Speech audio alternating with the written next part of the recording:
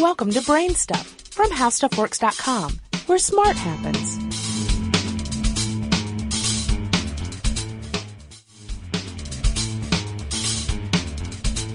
Hi, I'm Marshall Brain with today's question.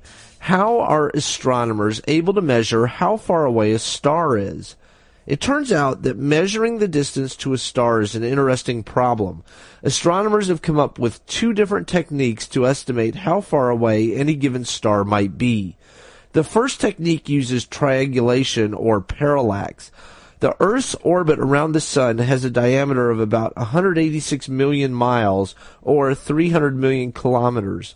By looking at a star one day and then looking at it again 6 months later, an astronomer can see a difference in the viewing angle for the star. With a little trig, the different angles yield a distance. This technique works for stars that are about 400 light years away from Earth or closer. There is no direct method currently available to measure the distance to stars further than 400 light years from Earth, so astronomers instead use brightness measurements. It turns out that a star's color spectrum is a good indication of its actual brightness. The relationship between color and brightness has been proven using the several thousand stars that are close enough to Earth to have their distance measured directly.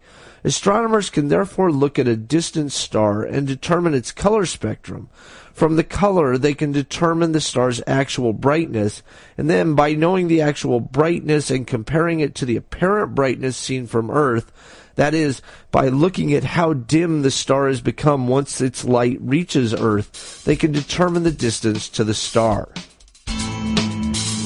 For more on this and thousands of other topics, visit HowStuffWorks.com.